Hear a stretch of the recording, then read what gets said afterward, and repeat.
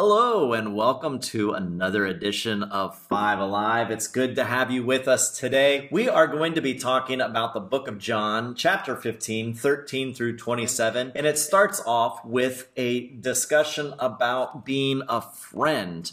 Jesus says that we are no longer slaves or servants, but we are friends. And there was a song written several years ago called I Am a Friend of God. Perhaps you've heard it, perhaps you haven't. But it was kind of a controversial song because many people thought, well, how is it possible that God, creator of heaven and earth, creator of us, would be our friend? And yet Jesus describes exactly how he's our friend here in this passage of Scripture. But before we get to the passage of Scripture, I want to ask you, what is a friend? A person who you trust and rely on to be with you in certain moments. I mean, a good friend isn't always there during the good times. A good friend is the person who's with you through the good, the bad, and the ugly. Through it all. Sure. A person who sticks with you through thick and thin. What is a friend to you, Mallory? A person that you can talk to about anything and everything and making sure, and if you really know that they are your true friend, that they won't tell other people if you don't want them to. Okay, so the hold confidences. Aisha? Yeah, same. Okay. I wrote down, same as Xavier and some of what Mallory said, trustworthy, someone that I can tell anything to, and she went even further than I did and said they'll hold a confidence. They're always there when you need them, and that doesn't always happen.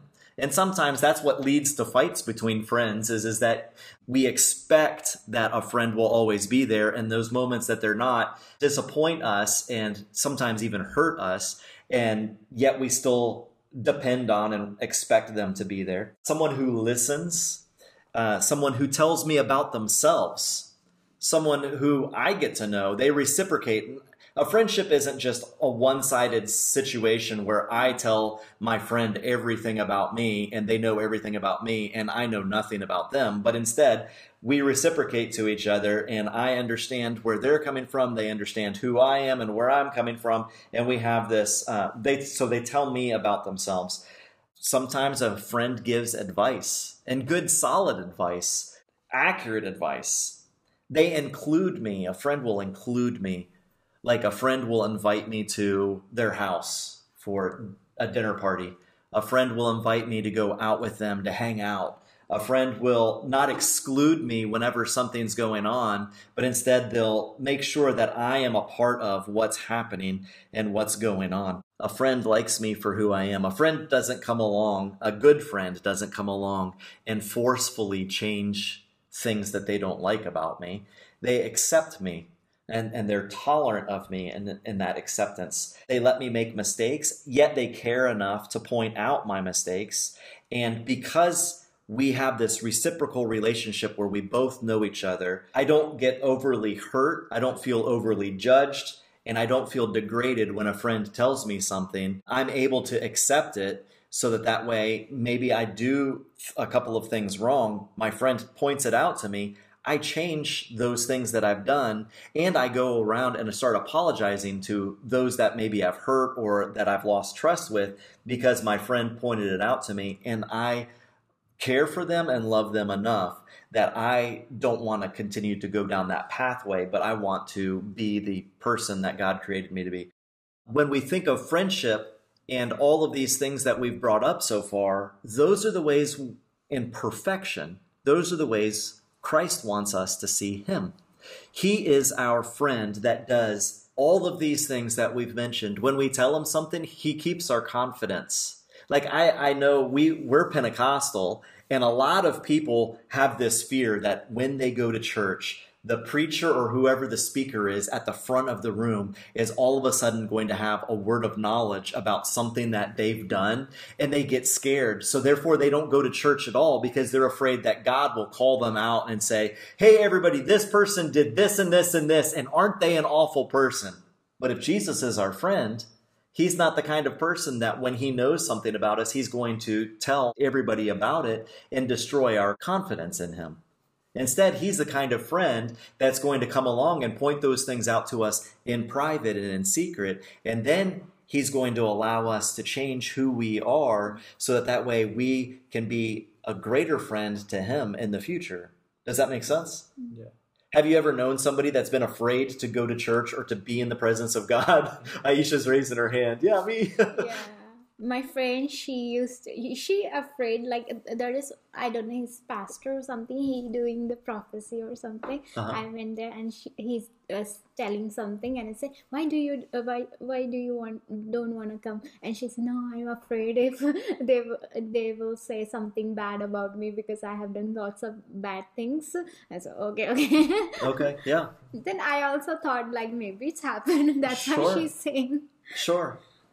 But Jesus, as a friend, he wouldn't do that kind of a thing, right? After that, I realized that no. Yeah, exactly. It's not true. I mean, I used to feel the same way whenever I started finding out about Pentecost and that they believed in the gifts of the Spirit and that there's this thing called word of knowledge. I was like, oh no, they're going to know every bad thing I've ever done. How are they going to do that, though? I mean, God would have to reveal it to them, and yet these are things that we tell him in confidence, and so therefore he keeps them, like a good friend would. He includes me.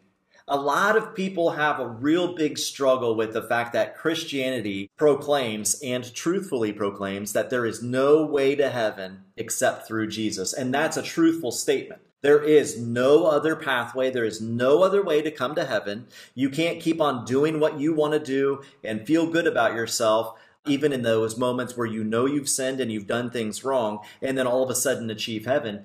Instead, the real way, the real path, the real desire of our heart has to be through Jesus Christ our Lord. And only by believing on him and professing his name do we achieve heaven. And that sounds very isolating. That sounds like it's very exclusive. Yet Jesus invites us. He doesn't exclude anybody from that invitation. He says, I'm going to heaven to prepare a place for you. Now, if you exclude yourself, you can't blame your friend for not going to the event that they have planned for you. If you found something better to do, like wash your hair or go to somebody else's house or just sit at home when your friend is having a party, and then you see everything that they've done on social media and then you get jealous because you didn't attend, that's not their fault that you didn't attend. You were invited. And Jesus is the same way. He's given an invitation unto all of us in the world. Come to me and I will give you a relationship with Creator God, our Heavenly Father, and you will have eternal life. And the rejection of that promise and the rejection of that prophecy and the rejection of that invitation falls then on us and not on Jesus. And I think this is something that people get confused on these days because they feel like no invitation has been given to them, but it has. I'll invite you on behalf of Jesus because he is my friend. Come to Jesus today and you will inherit eternal life. He is the way, the truth, and the life. With all these things said, let's go ahead and look at John chapter 15, verses 13 through 27. That's the remainder part of this passage of Scripture. Greater love has no one than this, that someone lay down his life for his friends. You are my friends, if you do what I command you. No longer do I call you servants, for the servant does not know what his master is doing. But I have called you friends, for all that I have heard from my Father I have made known to you. You do not choose me, but I choose you and appointed you that you should go and bear fruit, and that your fruit should abide, so that whatever you ask the Father in my name, he may give it to you. These things I command you, so that you will love one another. If the world hates you, know that it has hated me before it hated you. If you were of the world would love you as its own. But because you are not of the world, but I choose you out of the world, therefore the world hates you. Remember the word that I said to you, a servant is not greater than his master. If they persecuted me, they will also persecute you. If they kept my word, they will also keep yours. But all these things they will do to you on account of my name, because they do not know him who sent me. If I had not come and spoken to them, they would not have been guilty of sin. But now they have no excuse for their sin. Whoever hates me hates my Father also. If I had not done among them the works that no one else did, they would not be guilty of sin. But now they have seen and hated both me and my Father. But the word that is written in their law, must be fulfilled. They hated me without a cause. But when the Helper comes, who I will send from the Father, the Spirit of truth, who proceeds from the Father, he will bear witness about me. And you also will bear witness, because you have been with me from the beginning. This is the reading of God's Word. So again, we start off with Jesus talking about the fact that greater love has no one than he laid down his life for his friends. And then he says that he and I are friends. We are friends together. And then he goes on to describe that the reason that we are friends is because he no longer calls us servants, because he has revealed to us who he is. He's revealed to us his plan, and he reveals to us his love for us. So therefore, we can no longer be servants. And we've had the ability to have a person, a maid here in India, who has come and cleaned our floors for us before and washed our dishes for us. And that person is somebody who comes into the house, they do their job, and they leave. And once a month, we give them their paycheck. They're not our close friend that we have them over and we sit down and we have tea and we make sure that we eat a meal together, and then we talk about our future plans, and we talk about our children, and that's not the way we treat a servant. But the way we treat somebody who is a friend is we have them into our house, we sit down and we eat with them, we go out to the movies, we go to a restaurant, we go and we hang out, we go on vacation maybe even together, and we're constantly in each other's company, and it's a moment of joy. And Jesus says, that's not where you're at anymore. You are not my servant, you are my friend. And he emphasizes this information that he has given to us, that he is reciprocating, not just to listen to us in a situation where God is the one who requires a sacrifice from us in order to appease his anger so that way we will get something that we want. Instead, we have a friendship where we are constantly in communication with each other, and that communication form is through prayer. We pray aloud and he listens. We sit silently and we reciprocate those moments of silence by listening to what he has to say to us.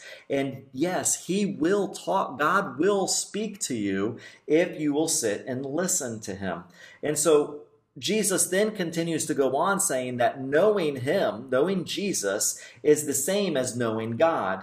And knowing Jesus and knowing God is to be a friend of God. This means that we are not pawns. We're not servants or the domestic help. We're not slaves. We're not casualties of war or collateral damage in his plan that he just throws to the side nonchalantly because he doesn't really care about us. As long as we do what he wants and then that gets accomplished, then he's like, well, forget you. I'm not there for you anymore. That's not the way God treats us. He doesn't treat us like we're a tool. He doesn't treat us like we're a flunky or menial, but instead he treats us out of love, out of care, out of respect, out of honor. He wants to be there to comfort us. And these are all words, these are all truths, these are all emotions that we experience when we are with God that elevate our status in life and the world as we know it. Most importantly, what we've just read in this passage of Scripture in John chapter 15, verses 13 through 27, is verse 16. He says, "You did not choose me, but I chose you." Jesus has chosen us. He chose us because he loved us first. He chose us. He invited us to be his companion, his friend, his brother, because he loved us first. We didn't discover him and then go, oh man, I really want to be with Jesus.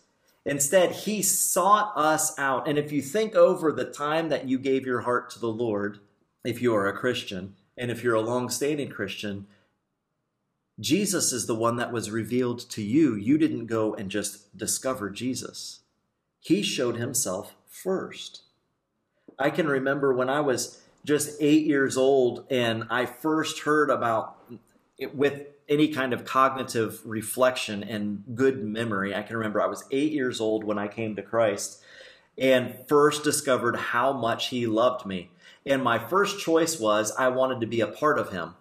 And then the next day, my choice was I didn't care anymore. I wanted to go do whatever I wanted to do. And I wanted to have fun and do my own thing and be my own, be my own person, separated from the church and separated from Jesus. I wanted to be Matt Rowlance. At that time, I went by my middle name, Cain, and I wanted to be Cain. And I just wanted to do Cain kind of things. I wanted to have fun, and I wanted to have adventures, and I wanted to not get in trouble anymore. Yet Jesus still revealed himself to me first. What about you guys? Did Jesus reveal himself to you first? Did he choose you? He chose us first, and it is up to us to choose whether or not to accept his choosing us. Because even in him choosing us, he gives us the choice of following him or befriending him. Mm-hmm. Like, he sends out, this sounds really lame, but he sends out the request to be friend with you, but it's up to you whether or not to confirm or decline. But even if you decline, you can always confirm again. You can always come back to Jesus. Unless you die. Yeah, I mean, in this life, definitely. Yes. So Jesus chooses us. And as we concluded with verse 12 last week, and Jesus re-emphasizes in today's scripture reading, is that to show that we love God is to obey him. And to be his friend is to obey him and his commands. And what is the greatest command? Well, he emphasizes it here at the end of verse 17. These things I command you so that you will love one another. Love one another. Amazingly, and unlike the world, this does not mean that if your neighbor chooses to be disobedient to God, you love them by making them feel bad about their life or their life decisions, or you berate them and beat them over the head with, you should have done this statements, or you should have done that statements. It also doesn't mean that you ignore their bad behavior and tolerate their wrong choices, but instead you help guide them back to this person of truth, the pathway of life, Jesus Christ himself. But we don't do this by overly judging them and hating them by, joining together in laws that say, you know what, we're going to exclude all people that are like this, X people, because they are like this. Or the color of your fingernail polish can never be blue. And so anybody who has blue fingernail polish has to go to jail. And I know that sounds kind of absurd, but that's the way we treat people. And we do it by saying that we love them, but we don't like the color blue, so we're going to make anybody who wears the color blue go to jail. That's not loving one another. But yet that's exactly what we do. We look through human history, we see the Nazis slaughtered Jews because of their religious background. Here in India, we see a hatred for Muslims growing over and over again just before the pandemic, that there were riots going on in Delhi because the Hindus were standing against the Muslims because they were different than them. We have it going on in Buddhist nations where the Buddhists go out and they will just kill anybody that is not Buddhist because they want everybody to be Buddhist. And yet Jesus says that's not the way as Christians we're supposed to behave. The way we behave, the way we live our lives is if we love Jesus and we are his friend, then we will love one another. And so what is love? Well, 1 Corinthians chapter 13, verses 4 through 8 mentions ways of love, and we can read it and we can quote it and we can say, okay, this is what love is, or we can take it and we can turn it into exactly what love is for us today. I love Xavier, so therefore I'm going to be patient with him whenever he's making a decision. I love Mallory, and so therefore I'm going to be kind to her. And when she's wanting to give me a hug, I give her a hug back. And when I want to give her a hug, she gives me a hug back because we love each other. I'm not envious of the fact that Xavier has beautiful hair. It's so long and it looks so good. It's so healthy, and I'm missing my hair. And so I don't sit there and go, man, I wish I had Xavier's hair, and envy him. I'm not arrogant about the fact that I am a Christian who's following after Jesus, and yet Blair isn't at the same level as me. And so therefore I look down on her and go, well, if you would just get your stuff together a little bit better because I'm so arrogant. That's not what love is. Love also avoids being rude, which is a part of that arrogance that we can walk around with, where we are also boasting to everybody about how good God is to us, so that way they want nothing to do with us and they want nothing to do with God. Love doesn't insist on its own way, saying my way's right, your way's wrong, and if you don't agree with me, then I can never be a friend of yours. Love refrains from irritability. Love is cautious in being a person who's not resentful and holding a grudge or holding resentment towards somebody else. Love does not rejoice when your neighbor is hurt, loses a client, loses their job, or is proved wrong. Love never says, I told you so. That's not love. And so if I'm doing those things to my brother, my sister, my neighbor, next door, my co-workers, or a person that I'm passing on the street, then I am not a person who loves one another. And yet that's the command that Jesus gives me, is to love one another. Can you see a problem with the world that we live in that constantly rejects this way of love? Mm-hmm. And yet Jesus is saying for the church to be different. Yeah. And specifically, the Bible wasn't written for the people in the church to go and point their fingers at everybody in the world and make them feel bad about their decisions.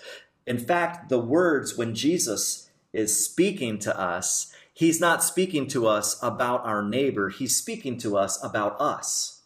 When Xavier read this passage of Scripture today, if you felt convicted by anything that it said and what he read today, he wasn't saying that so that way you could go tell your mom or dad that they're a bad person and they need to change the way they are. And the reason is because of what you read in the Bible today. No, instead, what that word that you heard today and that pricking on your heart, that was meant for you. It was meant for you because Jesus loves you so much. He wants you to not be a horrible, rotten person. And he doesn't want you to be condemned to hell. Instead, he wants to love you and care for you, invite you into heaven. And yet, he goes on in verse 18, and he talks about the fact that the world hates him. And if it hated him, it's going to hate us. And yet, for some reason, have you ever noticed that we really want people in the world to accept us? Yeah. What are some of the things we do in order to get accepted by the world? Talk like the world, dress like the world. We tried to act like the world with as little Christianity as possible, but still say we're Christians because we have this little bit that we show. Seclude people like the world. If you're not like me in this area, then I don't want to have anything to do with you. So seclusion, keeping people beneath us, making sure that we're the dominant leader and nobody else can rise up to be a leader. Control. Manipulation. Mm-hmm. People in the church manipulate and control. Mm-hmm. Mm-hmm. People who call themselves Christians do that? Mm-hmm. Is that what Jesus did? No. Mm-mm. So why do we think that that's what we're supposed to do? Because we want to be like the world.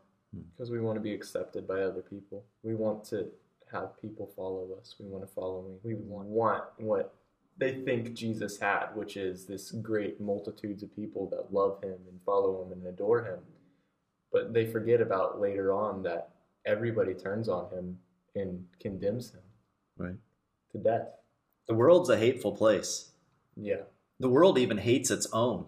Like, the world doesn't just sit there and embrace everything about everybody. Instead, Blair talked about this just a second ago. It secludes. It says, okay, this is acceptable right now, but this isn't acceptable right now. And so therefore, everybody that's like the thing that we don't accept right now, we ostracize them and kick them to the curb so that way they're no longer valuable, but these people are valuable right now. The world hates its own to the point where the Twitter wars, the social media wars that go on, one day this person's really liked and beloved by everybody in the world according to Twitter, and then in a couple of days they're going to get into a fight or a feud with somebody that everybody will turn and reject that person that once was loved just a few days ago. All of a sudden now everybody hates them. And they hate them so much that the person will go into a depression. the person will maybe even commit suicide because nobody likes me, nobody loves me, nobody cares about me, nobody's invited me to be around them anymore. Because the world hates its own. The world is like that animal that will consume its young. And that's exactly what we see happen every day. And yet we still want to appease the world so that way they'll accept us for some reason. There's this longing inside of our hearts to be like, to have money, to have power, to have fame, to have followers and friends. So we change our hair, we change our body image, we change our clothes, we put ink on our bodies, we pierce our bodies in different ways, we change our friends and we ignore our family. And we go into debt just so that way we can be accepted by others. Because we want to be popular. And we want strangers, complete strangers that we've never seen before and will probably never see again. We want them to like us for some reason. And yet Jesus is telling us, the world is going to hate you. So when you do feel rejected after you've done all of those things in order to gain somebody's acceptance, when you feel rejected still, Jesus told us that that's what's going to happen. But did Jesus say, I too will reject you as well? No. No, instead, Jesus says, you're my friend. I love you. I invite you to be a part of me. Don't chase after those that will hate you. Accept those that love you, and I love you. The world is going to hate you. People are going to hate you. Situations are not always going to benefit you. And our response to this is to love. Our response to this is not to take revenge against those who have done something bad to us. Our response is not to force our rights on other people and say, well, this is my right because the law constituted it to be so. We don't hate back because they hated us. We don't make fun of them because they made fun of us. We don't physically fight with them because they came and punched us. We don't try and destroy them or manipulate them. No, instead, what we're supposed to do is we're supposed to love. Remember that thing, patience, kindness, not being arrogant, not demanding our way. That's what we're supposed to be. And yet that is hard. Have you found that to be hard? Mm-hmm. I mean, it's not the first thing that always comes to our mind, is it? I remember just a couple of days ago, we were driving down the road, and for absolutely no reason at all, a police officer pulls us over. No reason. He looks at our car, he looks at us in the car, and he pulls us over. Is there anything wrong? Did we do anything wrong? We did nothing wrong. Did we have bad documents? We had no bad documents. We're all a family that's sitting here in front of a microphone on a podcast right now without our masks on, yet we were in the car with our masks on. Mm-hmm. He had no reason, zero reason to pull us over, and yet he pulled us over. And then he started hating on us. He tried to grab the keys out of the car. He tried to take our documents so that way he would have control of the situation. He tried to do everything he could so that way he could just continue to hurt us and subject us to make us feel like I need to give this guy something so he'll get rid of me. And I was talking to Addison a little bit about this morning, to the fact that sometimes when you see a police officer, for the majority of people in this world, they see the police officer as a person who's going to help them if they have a problem. Mm-hmm. And yet the majority of the time when I'm driving down the road today, just like a couple of days ago, when I see the police officer, that is not my first reaction. My first reaction is, this guy is going to try and hurt me. And unfortunately, that's the way some people see God, as if he just wants to hurt them. Because the authority figures here on this earth are hateful. The police can be hateful. They can abuse their power. Am I saying every police officer on the face of the earth does that? No. I'm just saying that's the first thing that goes through my mind because of how badly I've been treated by police officers within the past several months, this whole year, within the last several years even. And so I don't see a police officer and go, oh, thank goodness there's a police officer here. I see a police officer and I go, oh, goodness, I need to go the other way. I need to get out of here as fast as I can. My heart starts beating. My adrenaline starts pumping. And I start thinking of anything and everything I can do in order to not get arrested. And I'm not even doing anything wrong. I'm not speeding. I'm not doing some kind of criminal activity. I'm not dealing drugs. I'm not dealing with prostitutes. I'm not dealing with any of these things. I'm completely pure. And the reason I bring all that up is because sometimes people say, well, if you didn't have anything to hide, then you wouldn't be afraid of the police. That's not true. It wasn't true this past week when we were pulled over twice. We had done nothing wrong, and yet 2 times within a matter of a few hours, 2 different police officers pulled us over because they were corrupt. But that's not the way God is.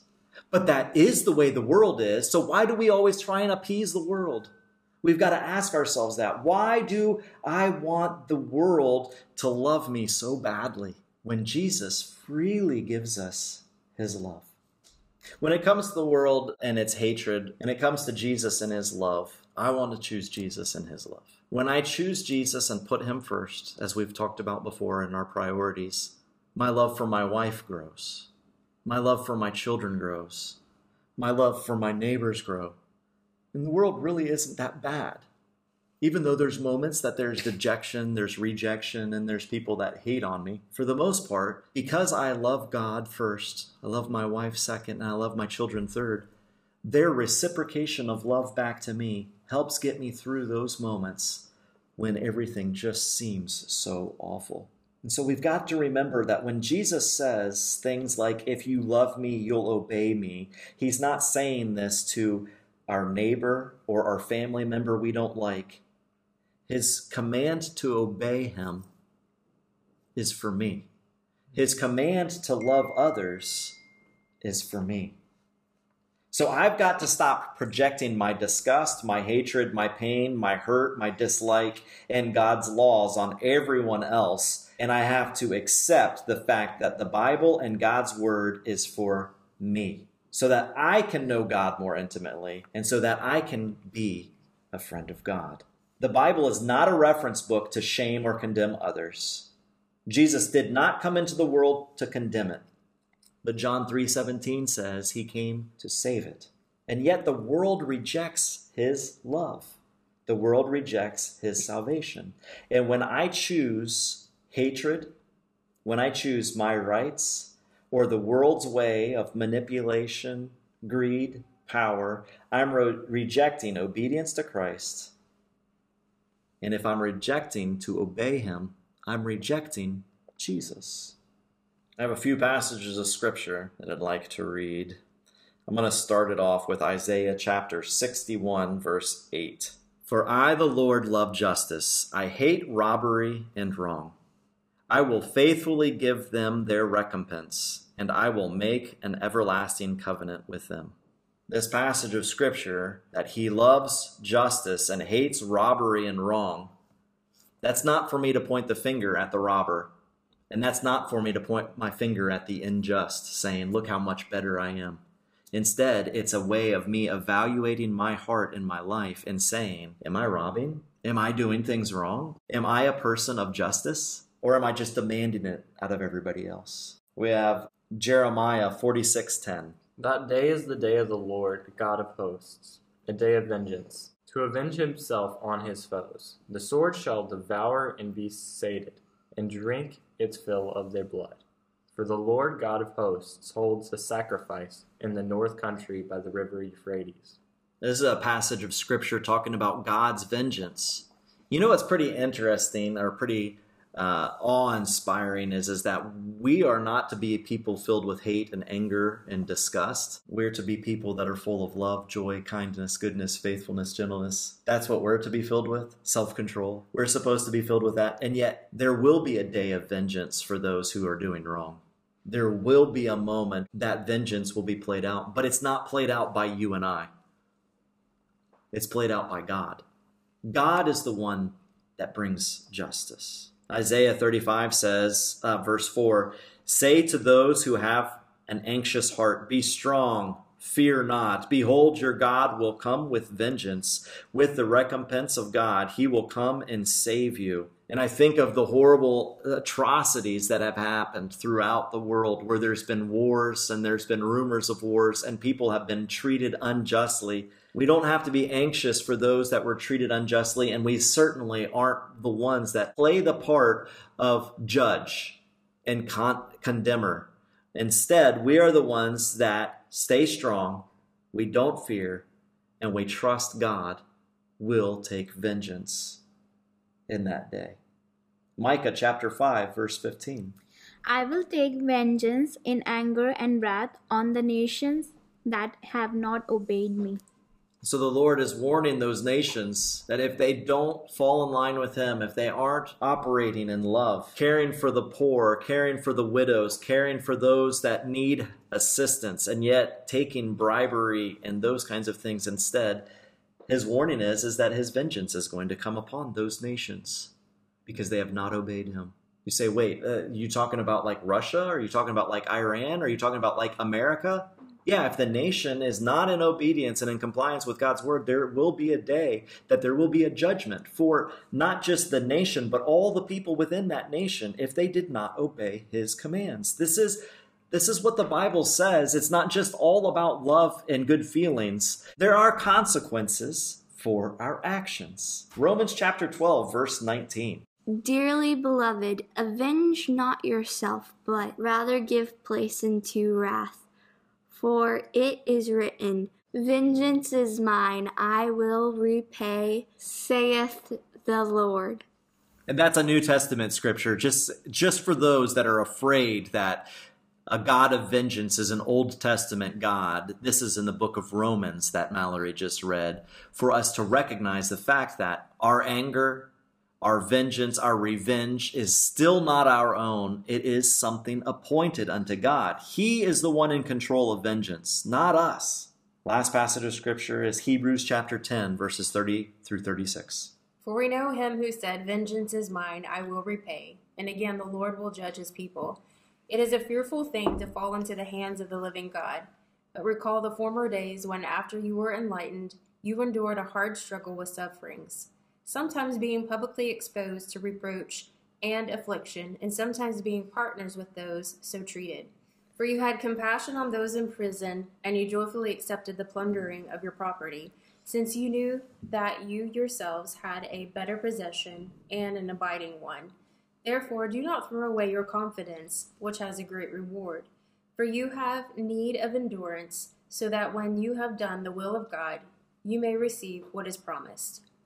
This passage in Hebrews is a hard one to swallow, to think about the fact that they are people who had their possessions taken and yet they joyfully accepted it, had their property plundered and yet they were willing to say, it's okay, God's in control. And yet I think about the anger that wells up within our hearts today in the 21st century if somebody scratches our car on accident, or how ugly we can treat each other just because we bump into somebody on the street. And yet we're to love one another. When accidents happen, we draw plates and glasses. I was working in a daycare one time. I was taking care of the morning class, and so the parents were coming in. It was bright and early, 7 o'clock in the morning. The parents were coming in and dropping off their little ones to be in the daycare program while they worked. This one gentleman, he had walked in. I had gotten my particular class. I had 3 and 4-year-olds, and they were sitting down. They were having their breakfast at 7 o'clock in the morning. And this man, he came in. He was dressed up in a suit and a tie, shiny shoes. He had, watch done to a T. So he's very, he was ready for business that morning. And I had this little child. He goes, well, I'm here. I brought my son. And I was like, great. And this little child comes up and he's like, Miss Blair. And he just spills his cereal full of milk, cereal, the whole bowl on top of this man's shoes. And I was like, oh no. I was thinking it's 7 o'clock in the morning. This little one just spilt his whole entire bowl all over this man's shoes and socks and pants legs, and who knows what kind of meeting he is about to face at 8 o'clock in the morning once he gets and arrives to work. And I immediately got a towel, started washing his feet, and he said, no need for that. It's okay. Accidents happen. And I'm okay. I have a young one who's 3, obviously. And it's amazing. I got out the door this morning without cereal on my shoes. So it's okay. So we I took his son and we went and sat down and I cleaned up the rest of the spill. And the man went on, and I just knew I was going to be yelled at.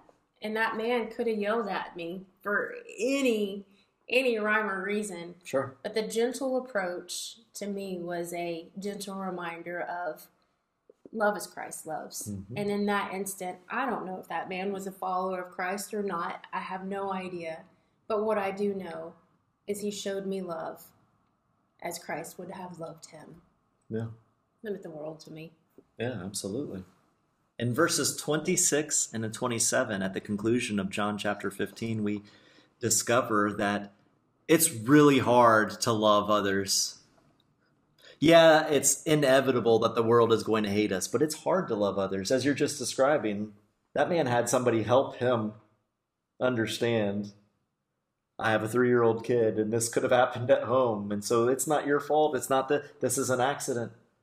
And Jesus talks about it the same way. He says, you know, you're going to have those moments that it's just going to be hard for you to practice this command that I'm giving you of love. It's going to be hard for you to be obedient to me. And so what does he do? Does he leave us alone to just suffer through it and then sacrifice an offering to him later so that way maybe he'll forgive us? Or does he send us a helper? He sends us a helper. He sends us the Holy Spirit to come alongside us and to help point out these very things like Blair's talking about of accidents happen. Why do I have to be so upset about coffee getting spilt on me by my neighbor on the bus? It happens sometimes. It's okay. It'll all get washed. That's what there's washing machines for. Wow, I accidentally burnt this when I was cooking today. It's okay. That's why we have cleaning products. Because we can clean it off and it'll look just as good as new later. It's okay. We don't have to be so harsh and so mean. We have a helper that's right here with us. Yes. I remember one time me and Daddy went to go eat at a restaurant with, I think they were pastors. And there was this table, and I had to sit where the crack was. So there's a crack on the table. And the lady goes and sets my Sprite down where the crack is. Oh, no. And it went and it fell on my lap, and it was so cold. And then the lady right beside me, which is, I think it's the pastor's wife, and she's like, here, let me take you to the bathroom and wash it off for you. And I was like, oh, thank you. And I was like, my legs are super cold, but I don't care because it's something that could help. And she was like, I will scoot your chair over so that way you don't have that happen to you again. Yeah. Were you upset that lady spilled Sprite on you? No. Were you upset at Daddy? No. Were you upset at the lady sitting next to you? No. Was there great anger within you? No. No. I just thought it was funny. I was like, yeah, this is going to be one of the stories that my dad's going to tell almost everybody. And do I? No, because I can't remember it. The biggest and most important thing that the Holy Spirit does is he points out who Jesus is. That's the greatest thing that he does. He witnesses about Jesus. He gives a testimony about Jesus. He talks to us about who Jesus is. I don't have to worry and concern myself with fear and intrepidation, being scared of the Holy Spirit, because he is a helper. He is there to continue to point the pathway, who is Christ. Is there anything else that you saw in this passage of Scripture today? Jesus as well went through life, and as this passage of Scripture so eloquently states, the world hates him. So when we ask Christ Jesus into our heart as our personal Lord and Savior, and our mission in life is to live a life that's edifying and pleasing to him, and to share the good news, we have to be reminded that we're going to be hated as well. Yeah. And Christ has walked this earth. He has walked in the same life as we have. And so to think that as a follower of Christ, you're going to be perfectly exempt from not thinking that, oh man, my neighbor is going to love me all the time. Everyone's going to love me all the time. It's not true. And you can't make it happen because you have to become like the world in order for that to become. There's no way around it. And there have been many men and many women that have tried to say, oh no, I could be that one. What if I am that chosen one that God has chosen to be more famous than he is? They falter time and time and time again. So accept what Scripture says. It's the truth. It speaks. It's relevant today, even in 2021. His word is without void. And that John 15 verse 20 just says it so eloquently. Jesus says it so eloquently. Remember the word that I said to you, a servant is not greater than his master. If they persecuted me, they will also persecute you. If they kept my word, they will also keep yours. Mallory, will you close us in prayer? Thank you, Jesus, for every single day, and that everybody will worship you and love you, and that we all have a great day every single day. In Jesus' name I pray, amen. Amen. Amen.